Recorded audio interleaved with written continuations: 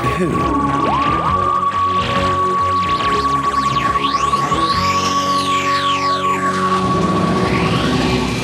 Hello. And welcome to To Watch Who, a Doctor Who podcast. I'm Mark. I'm Sarah. Oh, and I'm a Doctor Who fan. And I'm new to watching Who. Yeah, watching for the very first time. Very first time. So- What was up, Mark? So I almost forgot what to say, but I just remembered at the last second. That threw me completely. I did such a rubbish song there. How many episodes have you done? I don't know why Mark is struggling with this so much at the minute. We had to do it like 3 or 4 times the other day. You even forgot to say your name. Like, We're busy. You join us. We're on our way to a new world, believe it or not. A new, clean, unpolluted world. Aren't we, Sarah? sure. Ruth's just making us some breakfast. And we're... Who? Ruth. Okay. She...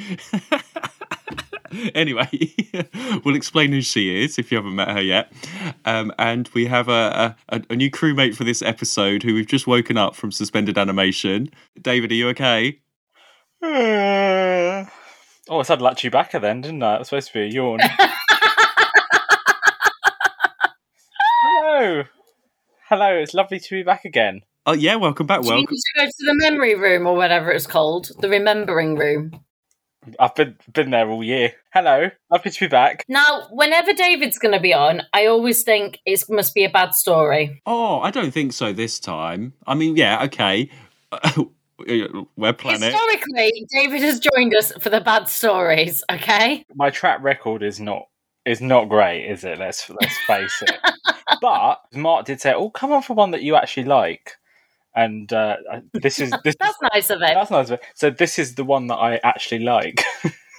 And this is a really good one. Do you know what, though? I'm just going to say, I think we all appreciate the mutants after our discussion last time. Did we? Did we? I do. Okay, Mark does. Good for him. Anyway, Invasion of the Dinosaurs. I really like this one as well. And we don't know what Sarah thinks at all. I have had no communication from Sarah. I was expecting something when you were watching this, but I have nothing. I have no idea at all.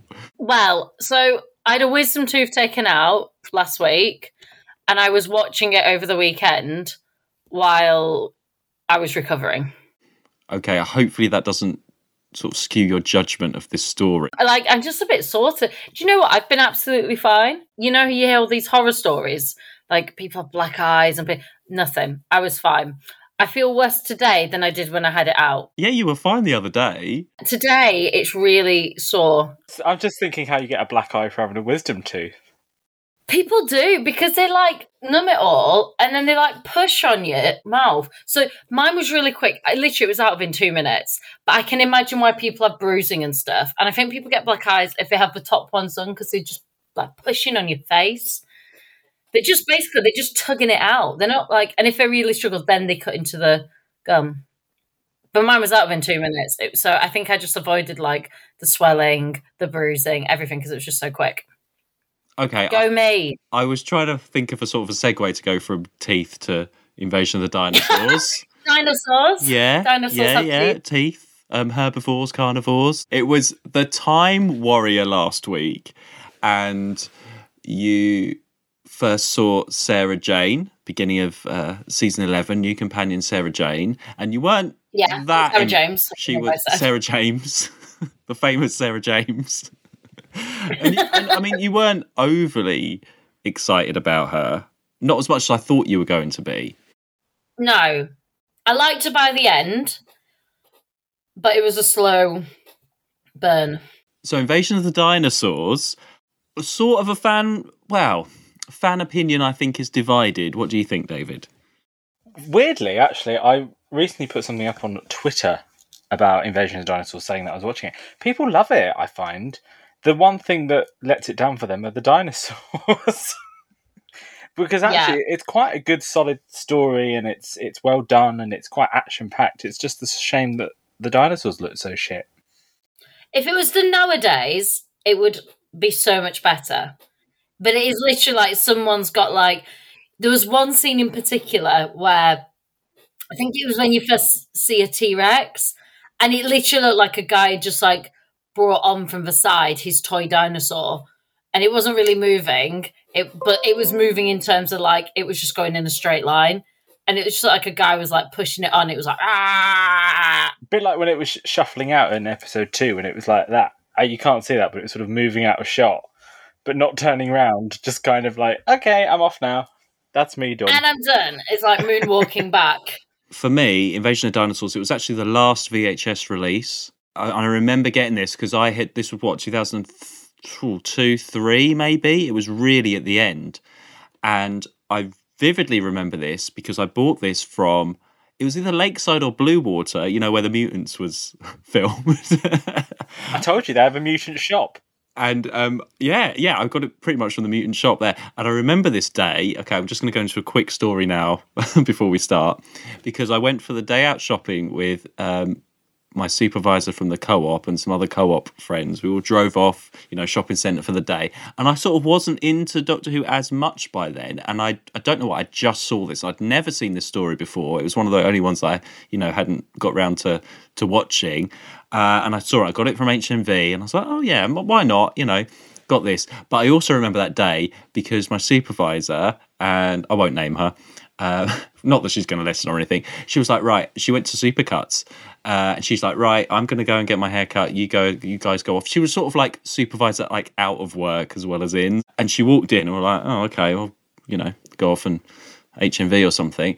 And then like 2 minutes later, she just stormed out, and she was like, right. I'm not going there. Like, I'm not going to get my hair cut now. And we were like, what's the matter? What's happened? And she was like storming off ahead, and she was like, they won't cut my hair. I've got nits. They won't cut my hair. Oh. And we're like, Wow. Oh, okay.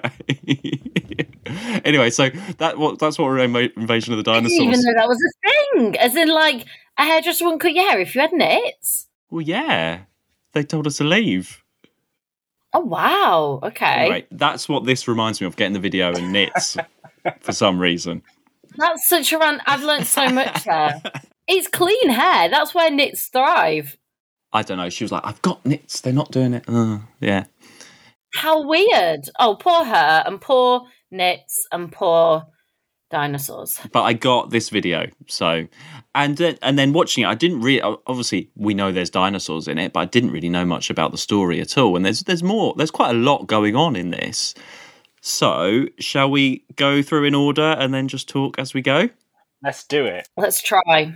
Well, first thing I want to say is first time ever I've noticed that in the title sequence we go through John Pertwee's crotch, which I wasn't expecting. Yes. 6 Now, times. I noticed new title sequence, but this was the first time I noticed, and maybe it's just because like I haven't paid that much attention. This is the first time I noticed it's going through him. Yeah. Through his crotch. Is this the first time we saw? I didn't notice it in the last story. I saw like all the blues, and I saw his face, and then I saw the Doctor Who thing. I didn't notice until this one that we sort of went through. Maybe it's like a BritBox thing because I skip sometimes. I don't know, but it's You might have skipped. No, I'd only noticed it first time when I was watching it. It's very off-putting, I must say. Now you've pointed it out, I have noticed it. I'm going to never unsee that now. I'm interested to know, though, Sarah, watching on BritBox, is episode 1 in black and white? No, colour. Everything was in colour. Oh, okay. Because episode 1, they was always in black and white, and then when they brought it out on DVD, they colorized it, didn't they? That's right, isn't it? So episode 1, I don't know if you know, it's called just Invasion rather than Invasion of the Dinosaurs, and the idea was they didn't want to give away that it was dinosaurs in the title, which is like, the first time ever. They could have done that in Planet of the Daleks or something, couldn't they? But they didn't. I think what happened was it got mixed up with the invasion, as in the Cyberman invasion, and they junked episode 1 thinking it was episode 1 of the invasion. So, that's so like a sort of badly colorized episode 1 only exists sort of on film, which is why I wasn't sure if they sorted that out for BritBox or not. But there we go. Yeah, it was definitely in colour because I would have remembered it being black and white, and I didn't think the colour was that bad. Okay, yeah, it's okay. They've done quite a good job. So it's deserted London.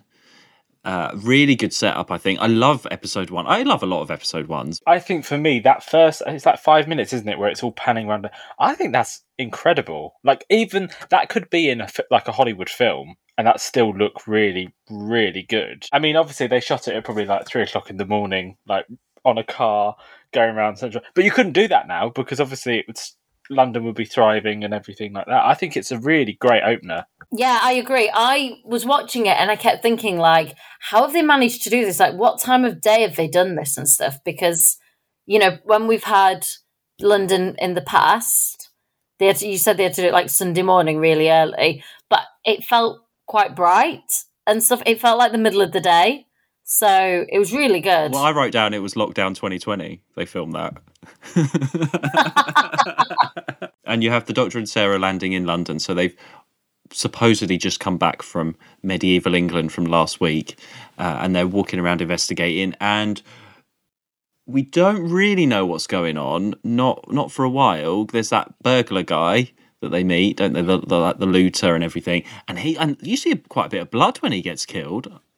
Yeah. You can really tell Elizabeth Sladen has really got into it. It's only her second story, but she's already kind of, I think, really sort of like in it now, and kind of there's no kind of, I'm so scared of everything. It's like, no, this is it. This is what we're doing. And the relationship between the two of them is really good. And there's still that sort of feeling of like she's just come back for some weird adventure. It's funny because it feels like, I can't think how to explain it. She sort of stumbled along. I don't feel like she's even an official companion yet. Like, it's not like the Doctor's even accepted her as being part of, like, this journey yet, you know? I think that's the idea when they had that she's this journalist. Again, she said she's a journalist. And, like, in the first episode, in the Time Warrior, she's this journalist that gets caught up. Here, he's brought her back and she gets caught up again. She's not like the companion that we had with Liz or Joe, where he says, like, this is my assistant and she's employed by UNIT. She's not. She's just a random person that just happens to know that just gets stuck in. And I really like that. And it sort of gets, it always gets a bit phased out a bit later on but that's what I like about her first 2 stories, that actually, yeah, she'd be like, right, I'm going home now. She doesn't have any, it's not her job to be there. No, she has no ties to it. Can I tell you an Elizabeth Sladen story? Oh, yes. If you don't mind. Yeah. So I only sadly ever met her once, and I was quite young at the time. I'm trying to think how old I must have been, about 13.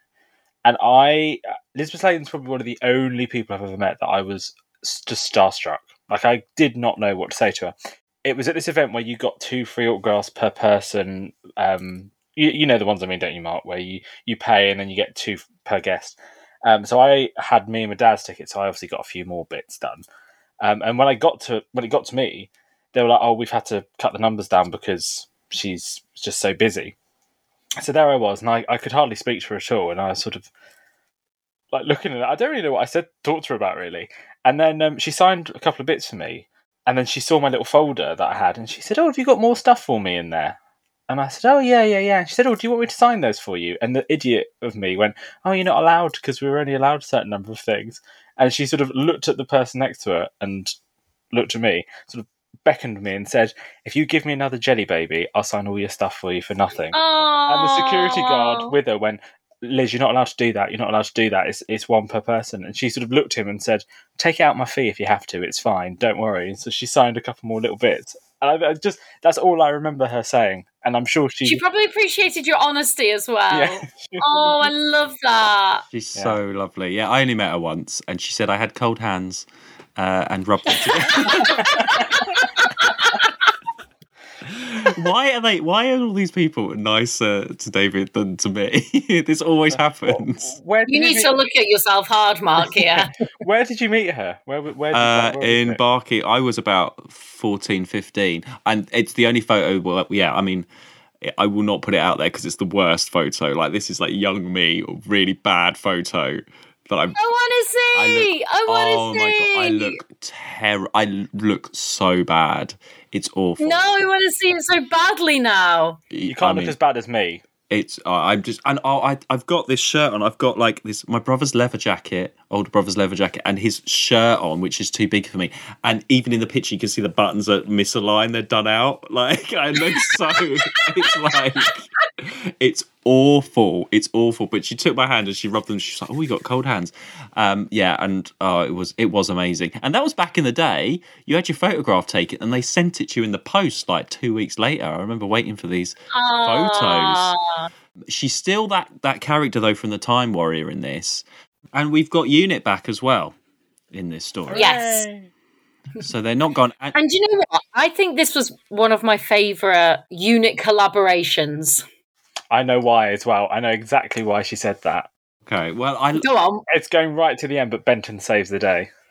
I know. no. I also think that by now, the Brigadier and the Doctor's relationship is really solid. He's trying to just manage the situation, but he's like, I'm waiting for the Doctor. And he listens. And to the point, there's like at least twice when the Doctor like very early on, he's arrested. And then there's another time. And previous Brigadier would have been more suspicious. Whereas now, you know, he has complete trust that the Doctor is who he is and good and trying to help them and understands that no one else understands that. And I don't know, it was just really nice to watch because I was like, that relationship now is really solid. I do think, though, surely the Brigadier would have known, like when the Doctor got arrested and he's like, "Oh, I'm the scientific advisor." Surely the Brigadier would have said something. Like that was the only thing when they got arrested. It was like surely they would know who the Doctor is. Well, I was going to say surely he would have a pass or something, or Yeah, you know, but No, but he never has he? That's the point. He doesn't want to be like, the Doctor never wanted to be like tied down to that whole thing. So he has that freedom. And it's now, I think it's like the Brigadier's just accepted that that's what the Doctor is. He will help them. He will be there. He will support them. But you've got to give him his freedom too. yeah. Whereas previously, he's always been trying to like detain the Doctor, you know? And do it my way, do it this way. And I think it's since he went to space. Yeah. I do. I think since he went to space, he's been like, hang on a minute. There is stuff I do not know. Since then, it's been like a completely different relationship. I really like them being in the school rather than the unit lab. I don't know why. I just really like that set with the map. Yeah, Okay. it's quite fun. I don't It's quite know. fun. Yeah, it's just, it feels like sort of end of the world type. They're the only ones left there doing everything. I really like that feel. I have a question for Sarah. Whilst we're sort of in this bit of the story, obviously we have the first glimpse of a dinosaur which is flying in. What were your thoughts when you saw the dinosaurs for the very first time? It was awful, wasn't it? I mean, that flying one was terrible. Yeah, It was so bad. I really liked it. I thought it was really effective. the puppet one's not bad. When it's in the- flying, when it's flying down and attacking all that whole Jeep sequence in the garage and stuff. It's when it's like sort of there, right? So he's like, like this, and it's there, so you can see it. And it is obviously just like a thing on a stick. Oh, I don't know. They're just like swooshing. Okay, the worst one. Oh no, I was just like, I literally was like, what the fuck is that? That is awful. I think the T-Rex is the worst one. Oh, definitely. T-Rex is terrible. That's the shame as well, is why did they reveal the dinosaurs halfway through and not in the cliffhanger? Like, if they wanted to keep the suspense of the dinosaurs being in this and not telling anyone, why put them in the middle? Surely you'd want to put them as the cliffhanger. Yeah. But you do then get it as a cliffhanger. I think you get that T-Rex a couple of times as a cliffhanger, which is just not good at all. I really like the Stegosaurus. Stegosaurus is my favourite dinosaur. He's quite sweet. Oh, he's my favourite. I'm like, that's fine. He's very he can chill, stay. isn't he? Yeah, He's very chill. He's a herbivore, isn't he? yeah. One thing I noticed is it's the same rules over and over again. Again, did they not have any... I was about to say, did they have any footage, but you know what I mean. Did they not think of any other kind of rules? It's weird. I mean, there's the ambition of doing dinosaurs. You've got to give them credit for that. And actually, I'm surprised Doctor Who hasn't tried this before. They could have tried it in the 60s or something. I don't think they'd have had... I mean, it's green screen to the rescue here. Yeah, I know, but they did try the Web Planet. And you would... do you know what I mean? What's Look how that turned out. What's worse, trying the Web Planet or dinosaurs? I don't know. But the Web Planet was, in a way, make-believe. They were making monsters that do not exist. Dinosaurs, we know what dinosaurs look like. You know, like most kids in school will learn about dinosaurs and they'll have seen bucks, and this is one of T-Rexes, and this is, you know. So you can't escape something that you know. You have to make what we know be believable. They could not have done that. I think as well, from the documentary they were saying, was when they originally thought of this idea, they went with this company that promised them that these dinosaurs were going to look amazing, and then obviously they turned up, and that's what. And I think even the production were like, "What the hell is this?" Like, even they knew these were bad. And apparently, I think it's Terrence Dicks who says, "Oh, and then the company went into liquidation afterwards, and I'm not bloody surprised." And you know, I mean, they do their best, but yeah, it's just not. They're not great, are they? They're not. Let's hope for the Blu-ray they might redo the dinosaurs and make them a bit better. Yeah, they're always talking That about. said, it would lose its charm. Because there was sort of like a 70s charm of like that T-Rex that doesn't move. It's obviously some guy with a green hand just moving it along like a toy. To the point, I was so convinced that didn't move. When it did move, I was shocked. I was so convinced it was just a plastic toy. Do you know what? I think this would be worse thought of if the story wasn't so good. Like, it doesn't rely on just the dinosaurs. There's more going on than that. It's not like, oh, there's just dinosaurs, they're attacking everyone, like Jurassic Park or whatever. There's more going on than that. And I think that's what holds the interest for me. So it doesn't matter that the dinosaurs are so bad, because everything else is actually really, really good. And they're quite secondary, aren't they, really, in this story? Obviously, it's called Invasion of the Dinosaurs, but you could take... If you didn't have the dinosaurs in it, it would still be a really good plot for a story. It's just... I wonder if that maybe they saw the dinosaurs and like, oh, we'll just cut those out quickly a bit more, get rid of a couple of those. That classic thing of looking at it as it was and not thinking about how shit they look. And then, speaking of the story, we see General Finch comes in, and Mike Yates is with him coming in. Yeah. So we've got everyone from UNIT back together there, and he does mention he's had some leave since the maggot incident. He's been off, and then you start to see. I mean, we're going to talk about the whole Yates thing because that is such a big part of this. This is amazing, and I love Yates because he's talking about, oh, wouldn't it be? It's quite nice that there's no pollution, that there's clean air. A bit like when lockdown happened. Mike Yates would love lockdown, wouldn't he? He does love lockdown life. Yeah. He probably was the one that brought COVID here. Yeah. And so you start that. There's that sort of hint there. So I'm going to just skip over the story a minute. So, Sarah, did you suspect? When did you, or were you shocked? I didn't. I was shocked. So I thought it was going to be the general that walked in. I did not expect Yates. And actually, when he was talking about, yeah, but it's quite nice, I kind of thought it was more like a throwback to like the Maggots episode, where they were trying to make like things greener. They were trying to be like, the whole point of that story, wasn't it? Was eco-warrior sort of thing. And I thought it was some sort of like throwback to that and him just missing Jo maybe because she, they were supposed to have a thing or not if you listen to Katie Manning, but that's by the by. And I did not, when he walked through, I was like, ah! It's really good because actually in this story you've got a bit of a who done it or who is it, because there's so many suspects as well. You've got the MP, you've got General Finch, there's an insight, there's quite a few different people that it could be. And Sarah Jane is not good at spotting them. For a journalist, she always goes to the wrong That's people. true. She always walks into trouble, doesn't she? Let's face it. Boy, I really do choose my friends, don't I? She does. Like, every time she goes, well, you're going to be the person, you'll help me. And then they're like, in on it. And she's like, comes back, tells another person, they're in on it. Ugh.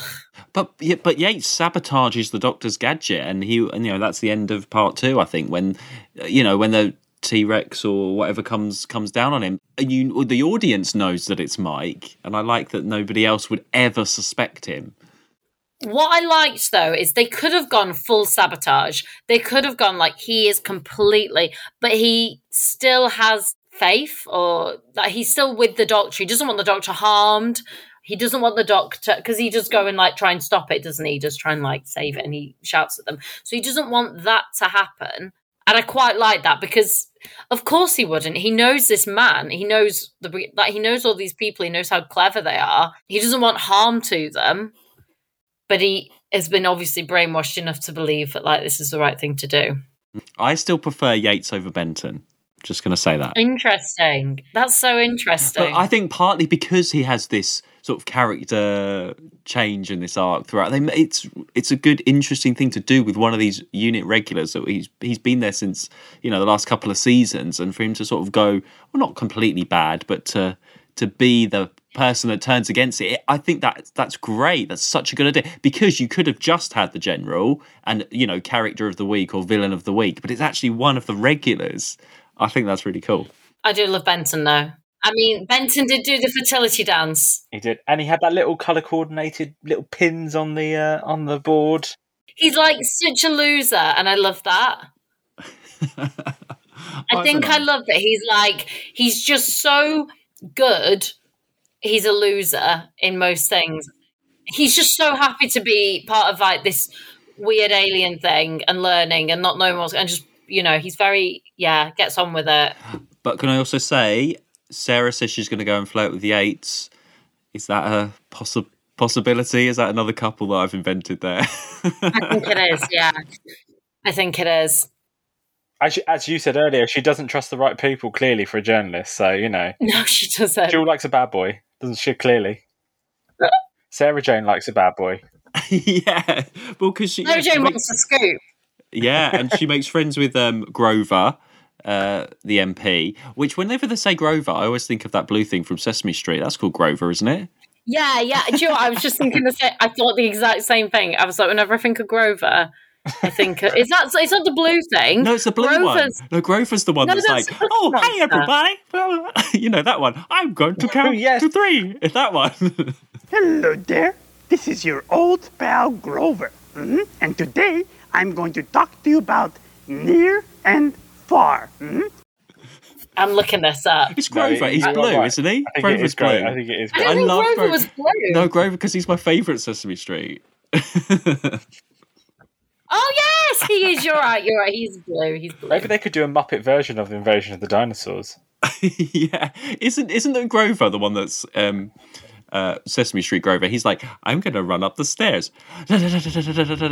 I'm going to come down the stairs.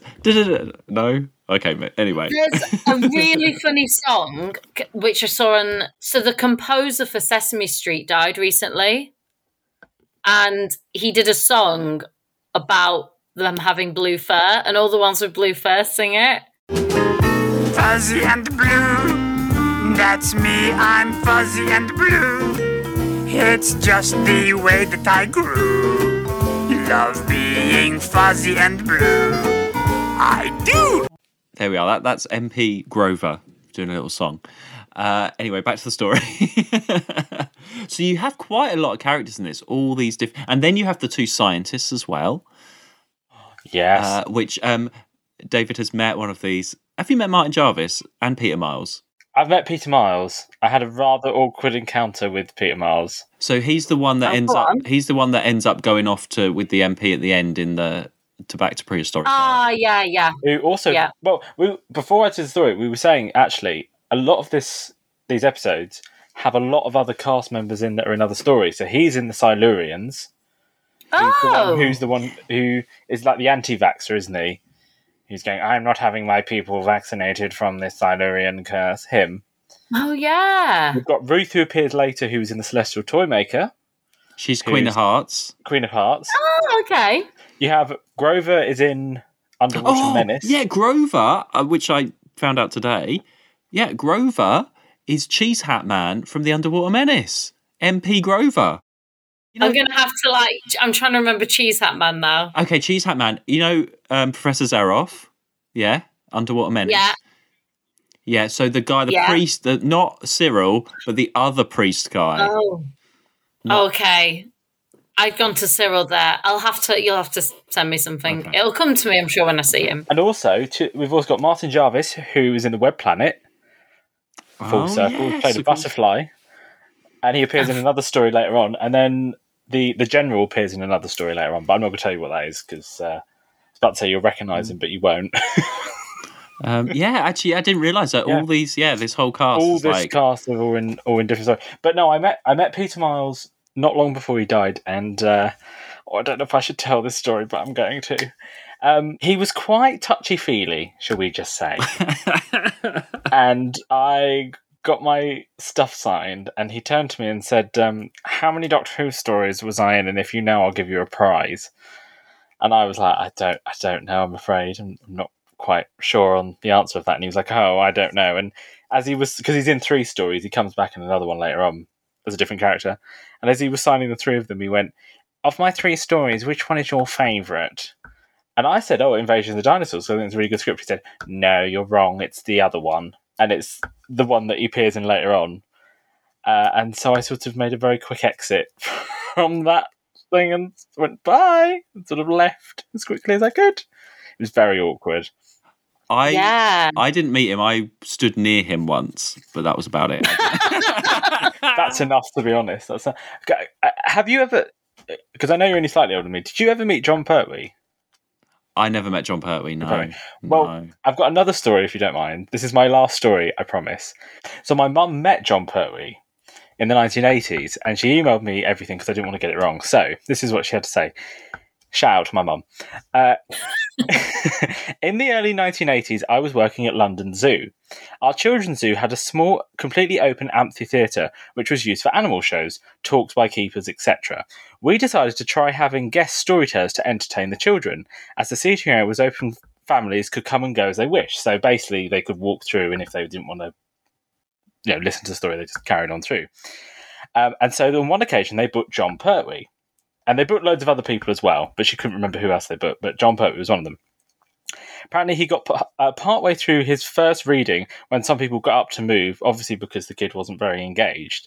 He got up, had a hissy fit, and shouted, "This is intolerable!"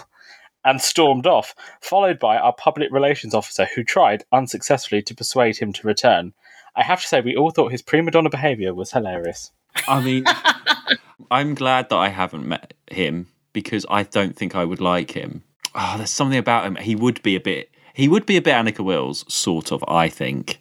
He would be... I don't think you would get that experience. I think he would be very much about the money and... I mean, I know he was great and he did a lot of conventions and he always dressed up as a doctor and everything, but that was his job. He did a lot in the 90s, didn't he, you said, as well? He was Clank up your granny! Yeah, but that was his job. I think if he didn't want to meet you or he was busy or, he had other stuff to do, I don't think he would.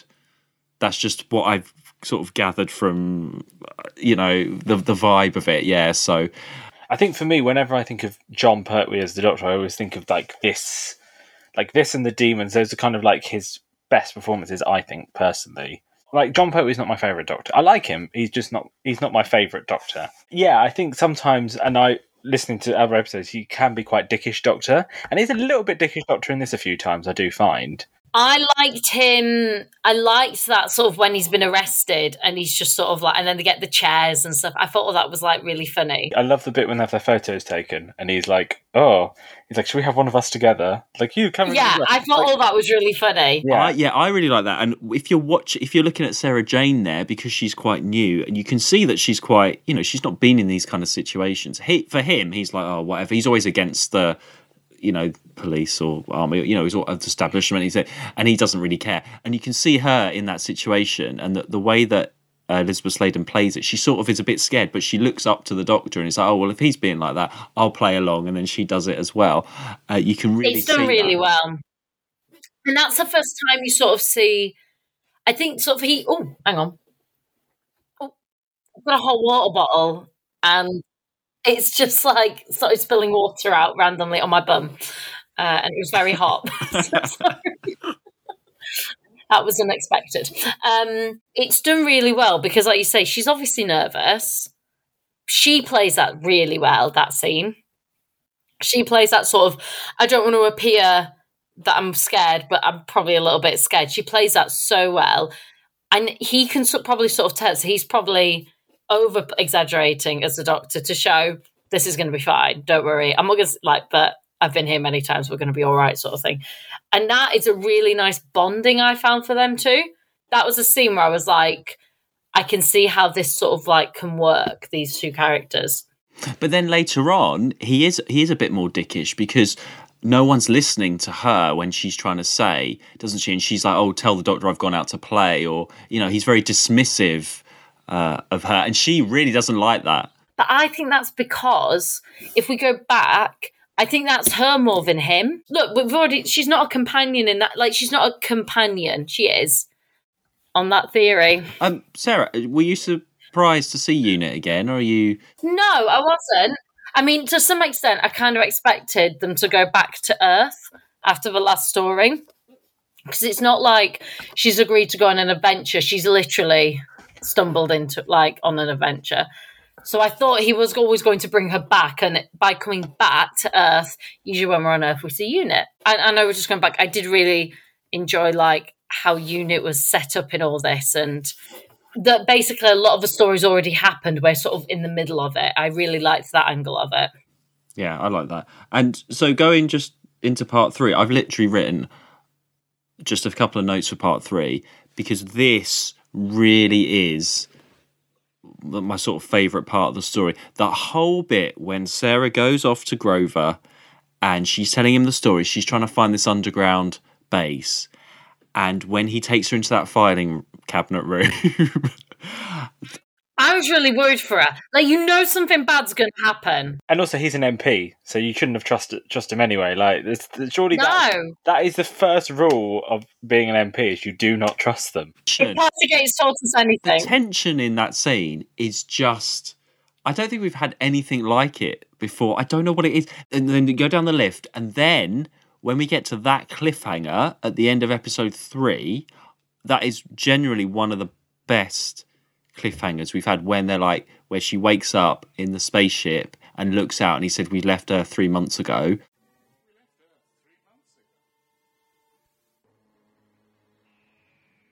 When I watched this on video for the first time, that's one of the only times watching classic Doctor Who where I've been totally shocked. I had no idea that was happening. It really was a big moment when I watched that. I think the best thing about that as well is it comes completely out of nowhere. And as I said when we did the Mutants, a lot of these 6-part stories need to have that thing halfway through to change the direction of the story. And that is exact. But it like you said, it doesn't set it up or anything. It is literally like 2 minutes before it finishes. It's like, yeah, we're on a spaceship now.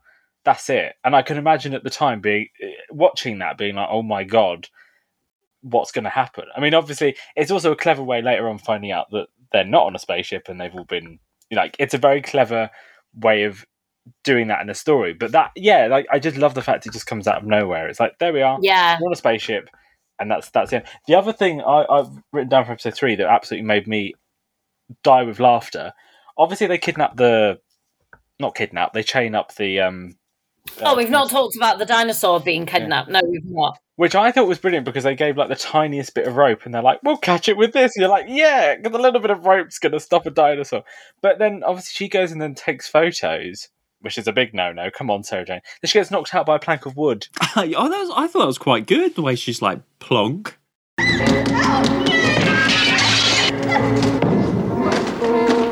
Like that. I lolled a lot at that dinosaur waking back up. I just looked really fit because it kind of looked like it was like a balloon.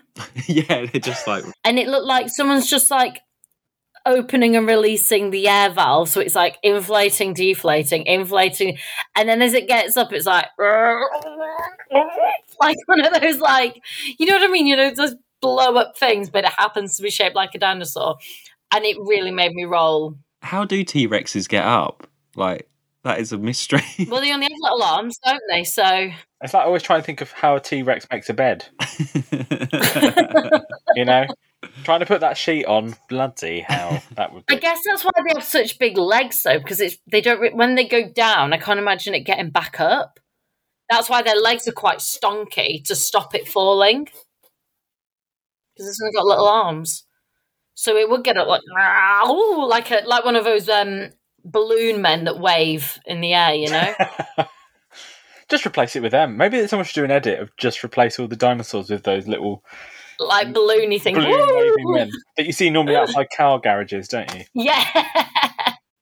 Just going back to the ending of this, that whole scene in the filing cabinet, there is no music. It's just like the tension of the space. And the whole time, and he's been perfectly nice.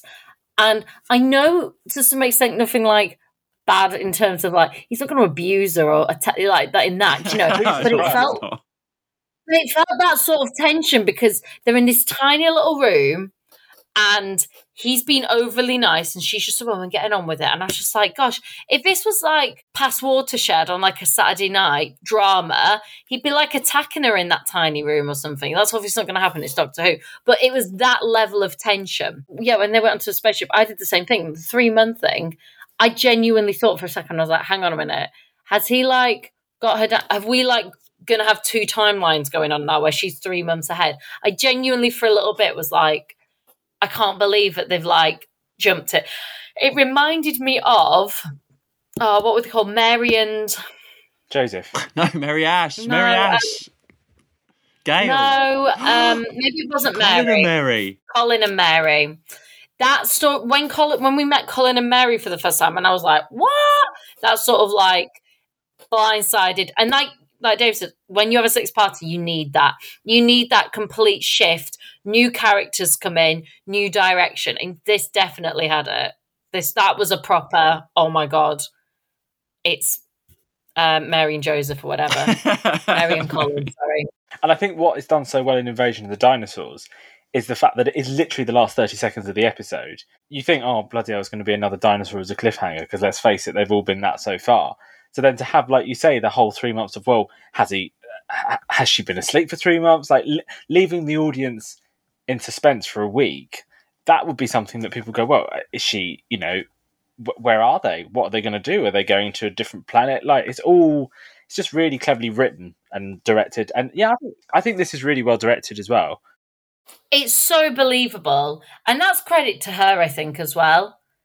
Because sometimes the companions, especially early on, can be a bit hammy. You know, they know they're on Doctor Who and they know that like they're playing in these ridiculous scenarios and they're still finding their character and balance. But this is full credit to her here. I think she knows who her character is. I don't know if it stays the same, but she knows who this character is and she just plays to it so well. And she's not playing it as a kids' TV show. She's playing it as this could go out on a Saturday night, you know, TV line of duty kind of thing. Absolutely, and that is how I always say that about when people are in Doctor Who, you have to play it straight. All these characters in the story have to be played seriously. Like, General Finch is a bit of a bastard, let's face it. But a lesser actor than the actor who plays him could have played it a bit more kind of, not camp, but you know what I mean, a bit more silly and a bit more sort of moustache twirling. But he does. He could, absolutely. He plays it like to the point of when he is revealed to be part of it as well. Because so far we've only had Yates and the MP. It's not until a bit later on that you realise he is as well. And it's totally believable. Even bits in it when like the young scientist is like the driver, you know, when they come in, they're looking for Sarah and you have the audience going, it's him. But obviously they don't know that because they've not met him. And the way the camera's done, because you don't see his face, so he's delivering these lines, and then it turns and you see the camera shows him. It's really well done. It's really clever. It's just really, it's as if someone that directed dramas, I want to say The Bill, but I don't mean The Bill. Do you know what I mean? That sort of like the policey dramas or the sort of suspenseful of the murder things. I feel like they've got like an adult director to come in and do this story. And it's a woman. Is it? It is. It's a woman director. Oh, I love that. Like all the actors here, I mean, yeah, like you said, the way that they play it, and you've thrown dinosaurs in as well. They could have read the script and been like, oh, right, we're acting with dinosaurs here. Let's send it up. But yeah, you're right, they don't. And that, going back to that cliffhanger again, I'm just going to say the best cliffhanger in all of classic Doctor Who for me. Wow. That's a bold statement. I'm happy to be bold in that statement, yes. Okay, it is very good. I wouldn't say it's my favourite, but you know, you do you. Only because it's one of those generally because you watch classic Doctor Who, and okay, you're watching it on video or DVD. It's not of the time. So it's very rare when a moment shocks you or scares you from classic, when you're watching it when you're older. But that really genuinely did to stay with me. I feel like this might be my favourite of the 70s. Oh my God. As in, like, cliffhanger. Oh, okay. I thought you meant story then. I was like, bloody hell.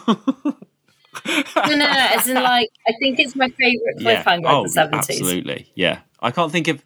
There was like 1 or 2 in the 60s that I remember having like a moment at. So I just can't remember them off the top of my head right now, but I never remember anything very well. So we don't really talk about the cliffhangers very much, actually, unless they really stand out. No, and I don't want to piss on your parade, but I might just piss on your parade just for a moment, as Sarah would say. I think is it episode... Hold on, let me see what my note says. I think it's episode 5. Yeah, episode 4 cliffhanger when the Doctor's been framed for the dinosaurs. John Pertwee does not do a good cliffhanger face. Like, I have noticed that watching a few of the John... He does not do a good, like, shocked face as a cliffhanger. He kind of looks like he just can't be arsed. Do you know what I mean, though? Like, he's just been framed for they think he's brought the dinosaurs to England. And when they walk in and be like, oh, there he is, caught in the act, he's just like, oh, hello. I think it's maybe sort of because it's green screen and then he's probably working out where to look and stuff. I think maybe that's probably what it is. It's not, you know what I mean? You think he'd look a bit more kind of like, what, it's not me? Like, shocked, whereas it's just like, oh, hello. Yeah. But then usually Mark's, like, the third Doctor's faces are what annoy Mark the most. Well, when he's doing his sort of, he's something strangling him or he's, his mind or something like that. And they tend to be cliffhangery ones. Yeah, they're really over the top. Going back to the spaceship, we meet the elders. Going back to the story. So on the spaceship, we meet the elders. Don't worry, my dear. We'll look after you. You're the first to recover. You're bound to feel a little strange at first. Who are you? We're the elders. And we have Ruth, who Sarah doesn't remember, who's the lady, Queen of Hearts. Nigel, the writer guy, who looks like Jeremy Corbyn. Yes, nice. He does. I never noticed that before. So we've got Queen of Hearts, Jeremy Corbyn, and Mark, who I wrote down was called John for ages.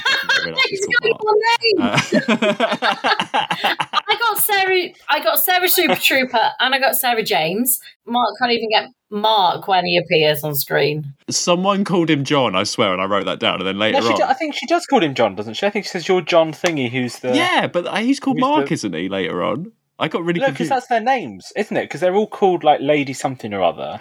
Because she goes, "Oh, you're Lady whoever. You're the person who I interviewed for the magazine." And she goes, "Oh, but up here we're called Ruth." They've been given new names. Okay, I think that's. I will say, I thought Mark was quite good looking, but very, very tight jeans. And considering they're going to have to breed on this new planet, he needs to, not have such tight jeans. I like all their jean sort of combo. Their 70s outfits. I love all the outfits on that spaceship. They're very cool. Now, the spaceship outfits are odd because some people are really spacey, and then you've got him in his tight jeans. But they're all up there, and then we find out a little bit more about what is going on, what this plot is, and it is again environmental. Again, I've put they're basically 70s Extinction Rebellion up there, doing their thing. I don't feel that actually. I felt that they were more like people that have been persuaded that. What does it remind me of? So people, what was it? It's a horror series, American Horror Story, and the last season, one of the recent ones they've done, people were paying £5,000 a ticket to go and live underground because the world was about to be destroyed or whatever, that sort of thing. It reminds me, like, they're not, obviously they aren't paid to do it, but they're people that they've been specifically chosen because they're athletic, they're smart, they're clever, and they will help rebuild a better society. And they've been brainwashed into believing this. And I think that's quite a clever plot, is they're not just normal people. They're all people that are, interested in the environment. I mean, I will say one thing. If they're going to breed on this planet, there was only 3 of them, and Ruth was... Bless her, she was getting on a bit there. But it's fine. You need the older people. They'll establish a society while the younger ones populate it. I mean, you need someone to establish this new government, a new sort of like healthier way. And they've obviously been persuaded, because they're all good people, that we're going to take you somewhere away from this terrible society where you can rebuild and restart, and it will be just like Earth, but it'll be cleaner and it'll be like old again, and you can do it the right way. And it's an interesting one. And I couldn't get over the fact that it was a woman from a lower low as well. I was just expecting to speak French the whole time in the French accent. Hello, René. And where does she go for episode 5? She just disappears. That annoyed me. Bruce? Like her character. She's only in 4 and 6. But no, I like the spaceship lot. I like that. I like them. I think they're a good bunch of people. I like the guy in episode 6 who just pops up randomly, has a couple of lines. Oh, I don't like him. He's just woke Where'd he up. come from? No. Where's he come from? They're waking everyone up. They're waking everyone up, aren't they? So there's a great bit of acting from one of the extras who wakes up, and obviously she's like, ah.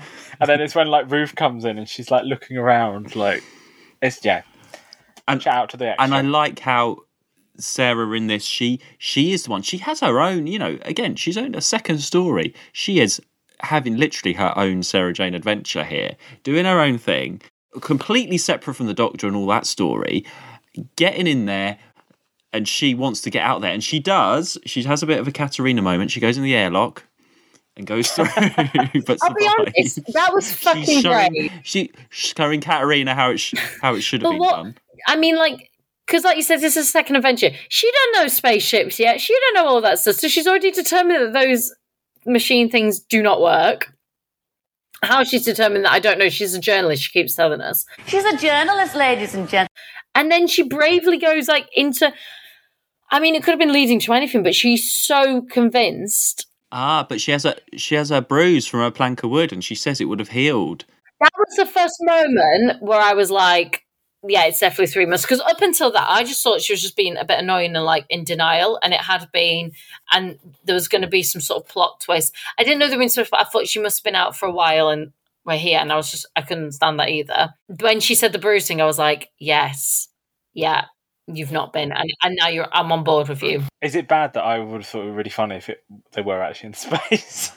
I mean, that's a whole nother story. Imagine that's an epic where she's off there and the Doctor has to find her later. That's like that means Katarina. That's kind of what I was expecting. I thought somehow she's been like knocked out, and he's lumbered her onto some ship, because at this point we know that there's some sort of like this guy who's got way more knowledge than they realised. So, yeah, I just think I did believe it up until the whole Bruce thing. I just thought she was just being a bit manic. So meanwhile, we have the Doctor going to the underground, and he gets there in the Whomobile. Is this like, I did miss Bessie. Bessie? Yeah, but isn't the Whomobile better than Bessie? This sums up John Pertwee that the Whomobile was something that he commissioned or got someone, and he genuinely drove around to work in the Whomobile. It was that he wanted in, and they wrote it in the show. Don't make me not like him. So don't make me. No, I do love John Pertwee. But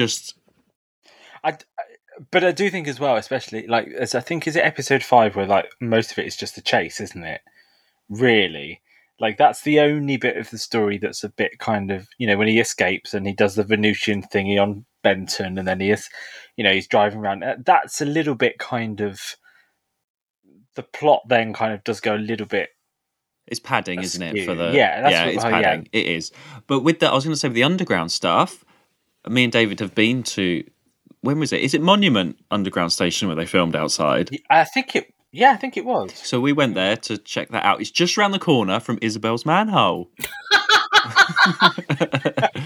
We went there, didn't we? We're in the same place. If Isabel's hole, you can also go and... yeah, just around the road. And I remember, it's Monument Station, because we had that breakfast outside at that place where Monument is. Yes, we did. And genuinely, that was such a nice breakfast. I still think about that fruit salad and that egg that I had. It's honestly, there's this really nice cafe outside Monument. It was literally outside, like it was. We're on the street, yeah. And then the station was around the corner where they filmed Invasion of the Dinosaurs, and that was such a good breakfast. Genuinely, that was pretty cracking, wasn't it? Actually, yeah. Mark hasn't. So when I saw that, I was like, "Oh my god, that breakfast!" What would you have for the Invasion of the Dinosaurs breakfast? I don't know, like some pterodactyl on toast, some meat. Some meat. Just Some meat. not some mead, some meat. I don't know. Yeah, I'm not sure. I'll have to. Okay, this is. I was going to say that. No, I was going to say this earlier, but I will ask Ruth if she wants to make anything for the next Oscars catering. See if she's got any. Oh, she Rustle probably won't something let you. up from New Earth. She probably wouldn't let you. She'd probably think, "Oh, you do it yourself." Yeah.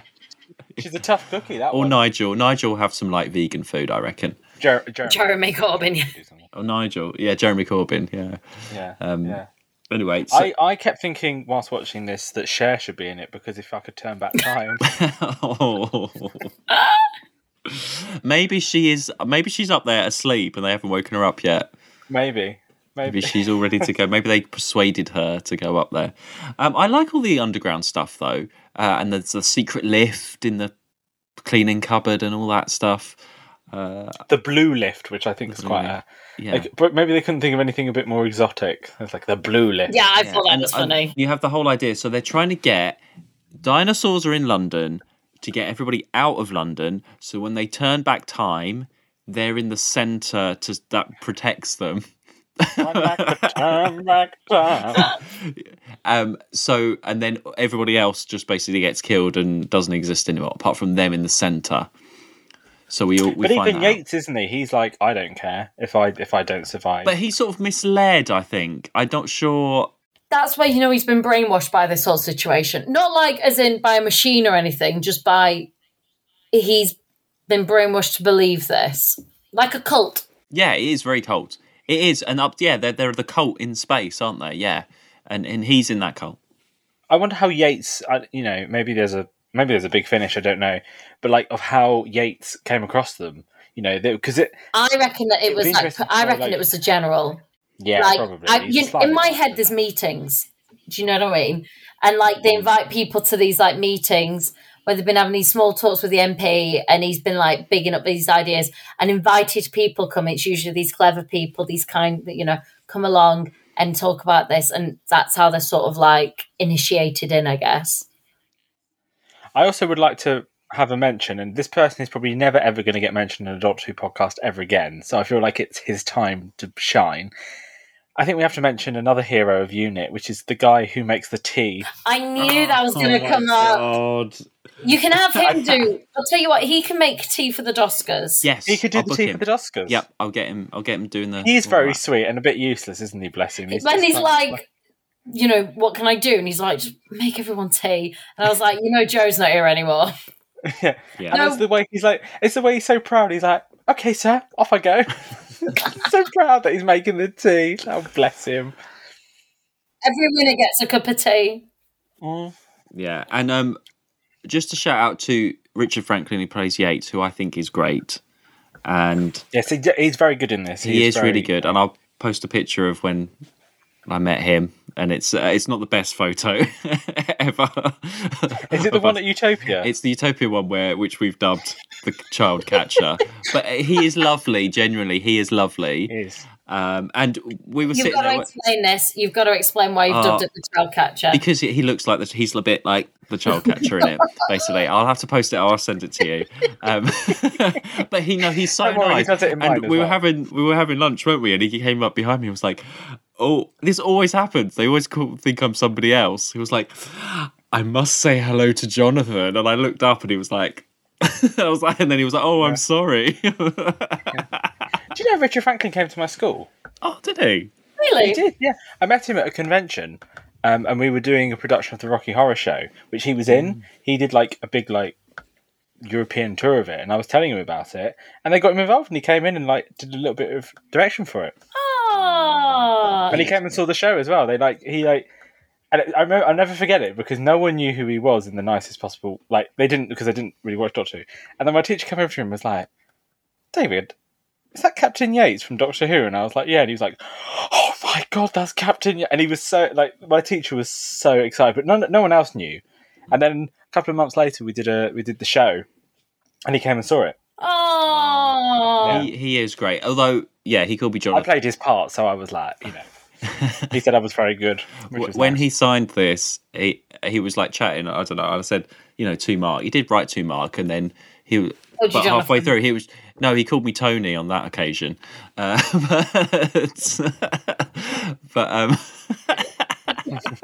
What was it? Who was it that shouted like "Say hello to"? your dad? No, that was Carol Ann Ford. That was Susan. Susan. so every time they always, it just doesn't go right. It's just getting worse every time. I've just thought, next time I see Carol Ann Ford, I need to tell her that Neighbours is going to be cancelled. I bet she'd help. Oh my Because god! Carol Ann Ford does watch Neighbours. We've established. Yeah, well, you had that terrible conversation with her about it, didn't you? Yeah, but now I can talk to her about it being Terrible cancelled. conversation. Oh my god, when I see her in a couple of months, me and Carol are going to sort out Neighbours. Yeah, but She it'll probably totally been has. cancelled by then, love.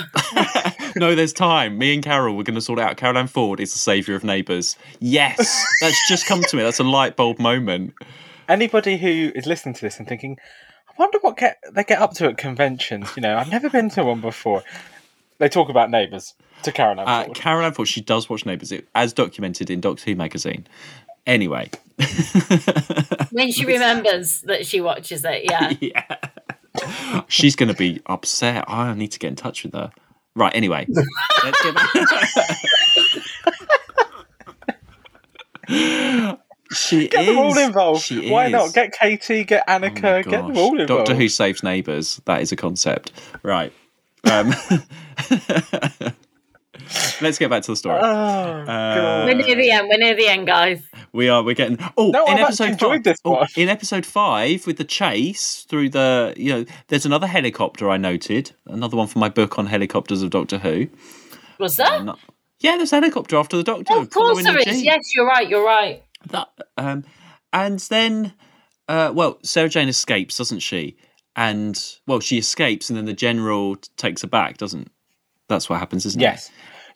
Doesn't she go and find him and say, this is what's happened? Yeah. And he's like, oh, take me there. And then he's like, And then back he's got you the go. Yeah, then he's got the gun and everything. And then Grover pretends to be in the spacesuit and goes through, and then it's Mark/John believes finally, and it all starts to sort of unravel from there. I was really shocked with Yates gets the gun out on. Yeah, that was the first moment where I was like, "Oh, you've chosen your side here." And Benton beats him up. And the general as well. Yeah, Benton's got a great moment. Benton really saves the day here. Look at Mark's little stubborn face. No, I know. I just feel like Benton is just always the same. I think that's what it is for me. Benton's just always the same throughout these. And yeah, he's loyal to the Doctor and Unit and everything, yeah. I don't know. I just like the Yates character change and development a bit But do you more. think that's because Yates gets an arc rather than Yeah. Benton, who's just always there? Yeah, that's what I think it is. That's why I don't think there's any more to Benton. Once you've seen him in one story, that's it. That's the problem for me, I think. Maybe, but I quite like knowing that. I quite like, in the same way the Brigadier doesn't. The Brigadier's there, and the Brigadier is who he is.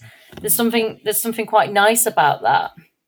And it's nice in this as well that they're all given an equal amount to do. In a lot of the other John Pertwee stories, Yates and Benton aren't really in it that much. I mean, the Demons is probably what the other story. There's another one coming on later, which I won't say, but that's the story that you've seen where they're in it more. A lot of the other times, they're kind of just behind a desk, sat in the background, kind of. And I think it was Richard Franklin's idea, wasn't it, to go bad? I think that was sort of. Oh, really? He decided that he wanted to change the character a little bit. So I think he sort of said, have you ever thought about if I went evil, to the producers? And the producers were like, oh, that's a really good idea. Let's go with that. And I think that's also part of the shock, isn't it, as well, is that Yates all the way through has been sort of the nice kind of helpful captain. So it makes sense to make him the baddie of the piece, really. And then, it all went Pete Tong with Joe, so he's gone to the dark side, hasn't he? Exactly. Joe or nothing. But what if it had been Benton? Would you have believed it? If it was Benton? No. Because Yates has got better acting skills than Benton. Yes. Yeah, I agree. And I think, actually, Benton is so, I always just think of the Brigadier and Benton. Yates has sort of been out a little bit more. He's left Unit in... Which one was it? It was 2 or 3 stories ago. And he was on the other side. He's the man on another side, isn't he? Now. Green Death, yeah. He's not as involved, but we know him That's why it's such a surprise. It wouldn't work if it was Benton because he's so with the Brigadier. He's like the Brigadier's new right-hand man. He's done so much. I'd just be like, where is that? What has happened? There's something wrong here. He's sort of detached more, that it makes more sense for that to be him. I see what you mean. And it all gets wrapped up fairly quickly. They do press the button and stuff starts to turn back. But because the Doctor's a Time Lord, he sort of goes through and manages to push the button back. Hero moment. That is one of those things, again, and we've said this before, is for a six-parter, the denouement is pretty quick. You know, it's sort of, that's it, it's over and on to the next story. Which is, I think, a little bit of a shame, really, because, do you not think? It built and built. The worst part I thought, actually, was when all the people came through. Like, literally, they were so, this is not true. And then she walks through an airlock, and then they all just follow her, and they go upstairs and like, we're not happy about this. And I was like, this is the wettest part of the story right now. It didn't feel like an ambush. It didn't feel like anger. It was like, we don't agree with what you're doing. Right. And also, how do they not hear the explosion? Because the Doctor blows up the... Yeah, like there's so many things like it just felt, that bit just felt quite rushed, but the actual, when it did all reach its and it was going back and forth and like that climax, that felt really good. That was like, yeah, finally. But also it's for me, you don't really get closure because it's just like, well, Captain Yates is having a bit of sick leave and, you know, the General is off. Yeah, he's going to have early retirement, isn't he? Yeah, I would like to have seen those characters kind of get their comeuppance because only really it's Grover and Whittaker that go back in time, as you know, with Cher. Going back time. Damn. But those other characters, that's just them gone. So I think that's a bit of a shame. But I also I thought it was a really clean way to end it because I mean he's so mad he's either going to have to be killed or the best thing was literally for him to just go, to vanish him, because he was so crazy he would have done it. He just kept doing it. He kept taking them back and forth, you know? Yeah. Okay, here's a question for you. Who would you say is the main villain of this story? Ooh. And you only have one. Only one? Oh, I'm going to say Captain Finch. No, Who? I went Ruth. She's behind it all. No, you went Captain Finch. Yeah, because he gets the Doctor on the run, and I think he has more of the power. Okay, there's the MP guy, but then the scientist Whittaker. But I think they're the just MP. following order. Well, is the MP Whittaker? No, that's Grover. He's just the Grover. That's it. I thought the MP, but mainly it's just because of that tension scene, and he's obviously persuaded all those people that this is the right thing to do. It's between him and the scientist. See, I think Whittaker, because he's the one that's, you know, he's the one that's doing it, basically. Yeah, true. He could just say, no, I'm not doing this. But they're clearly paying him a lot of money to do this. He's not backing down or anything. So, well, he truly believes it. That's the thing, isn't it? He truly believes that this will work and this is the right thing to do. It's a good environmentally, you know, for the 70s. It's still that same vibe as the Green Death, just a different take on it. Yeah. So it's quite forward thinking. It's a much better story though than the Green Death. Not once during this whole story did I feel bored. Like I was saying to you, I actually watched this story a couple of weeks ago, and then when Mark got in contact to say this is the date we're recording it, I thought, I'll just watch episode 1 and, you know, the first one and the last one again, and I watched the whole thing just because I just think it's such a good romp of an adventure. I think the weakest part is the dinosaurs. Yeah, but it's again, like, you've got to have a context for it. It's of its time. Yeah, and I think I've said this a lot about other Doctor Who stories. I do sometimes feel with Doctor Who fans that they often think about the dinosaurs as this one and they don't look at the actual story. Yeah. And I think that's the only thing that's a shame about this one, is it's forgotten about, because the first time you say Invasion of the Dinosaurs, they go, oh yeah, rubbish dinosaurs. They don't actually think about the story of, you know, the whole turning back time and bringing all that. And like I said, in a way, dinosaurs are secondary to this, but because they're so infamous as being rubbish. Yeah, it's funny. This isn't going to be in anyone's top 10. I don't know anyone that's like, oh, I really love this. But I think it should be reevaluated. Yeah, take that out of your mind, and just look at the script, like, and that, like that cliffhanger. I think it's great. the best. I think it's the best John Pertwee story, in my opinion. It's up there for me now. Yeah, I would say that and The Demons are the two that are, Interesting. I think the other thing, and this is probably the same with you, Mark, when you're watching these when you're younger, you don't quite get the story.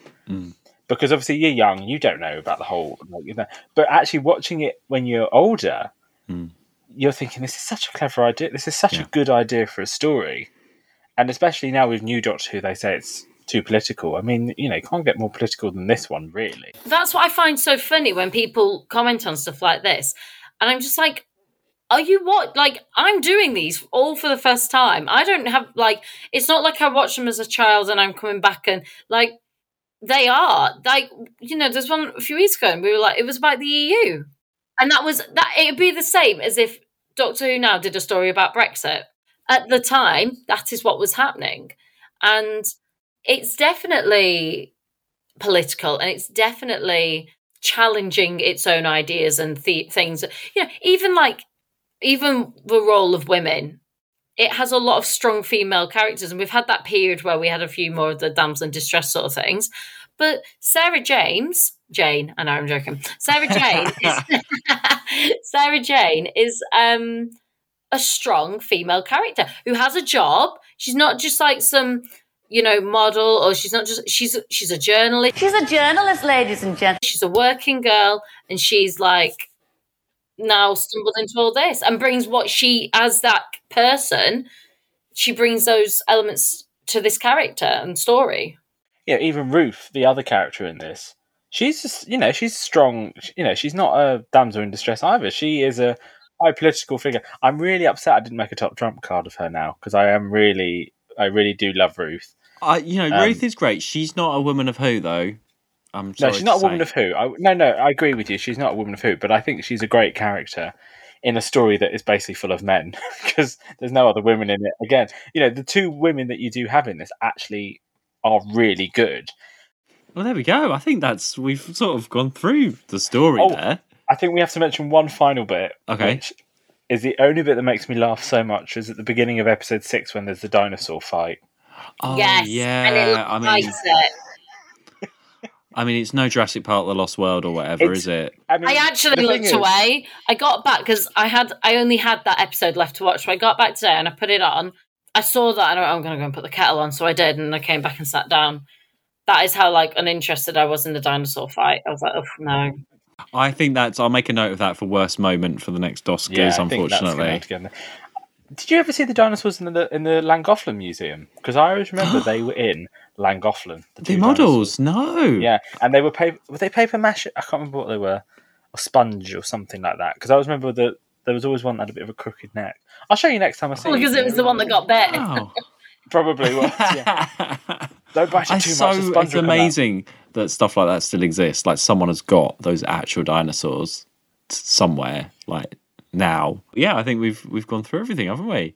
We better get through this airlock and get back. Well, I was going to say back to Earth, but sorry everyone, just to say we have been on Earth this whole time recording. Mark. What do you mean? Sorry. I know it's a shock, but and also other people I feel like other people are starting to wake up, and I just don't want to. Yeah. We're going to go up the top and be angry about it, but not that angry because we're polite and British. Yeah. We'll just say our disapproval at what's happened. Well, I need to tell Sarah what the next story's called. Oh, yeah. What is the next story called? So it's 4 episodes. Yay! And it's called Death to the Daleks. By Terry Nation. Yes. Can I just say one thing about that next week? Okay. Yeah. When I say this is gonna you'll realise what I mean. So all I'm gonna say is do. That's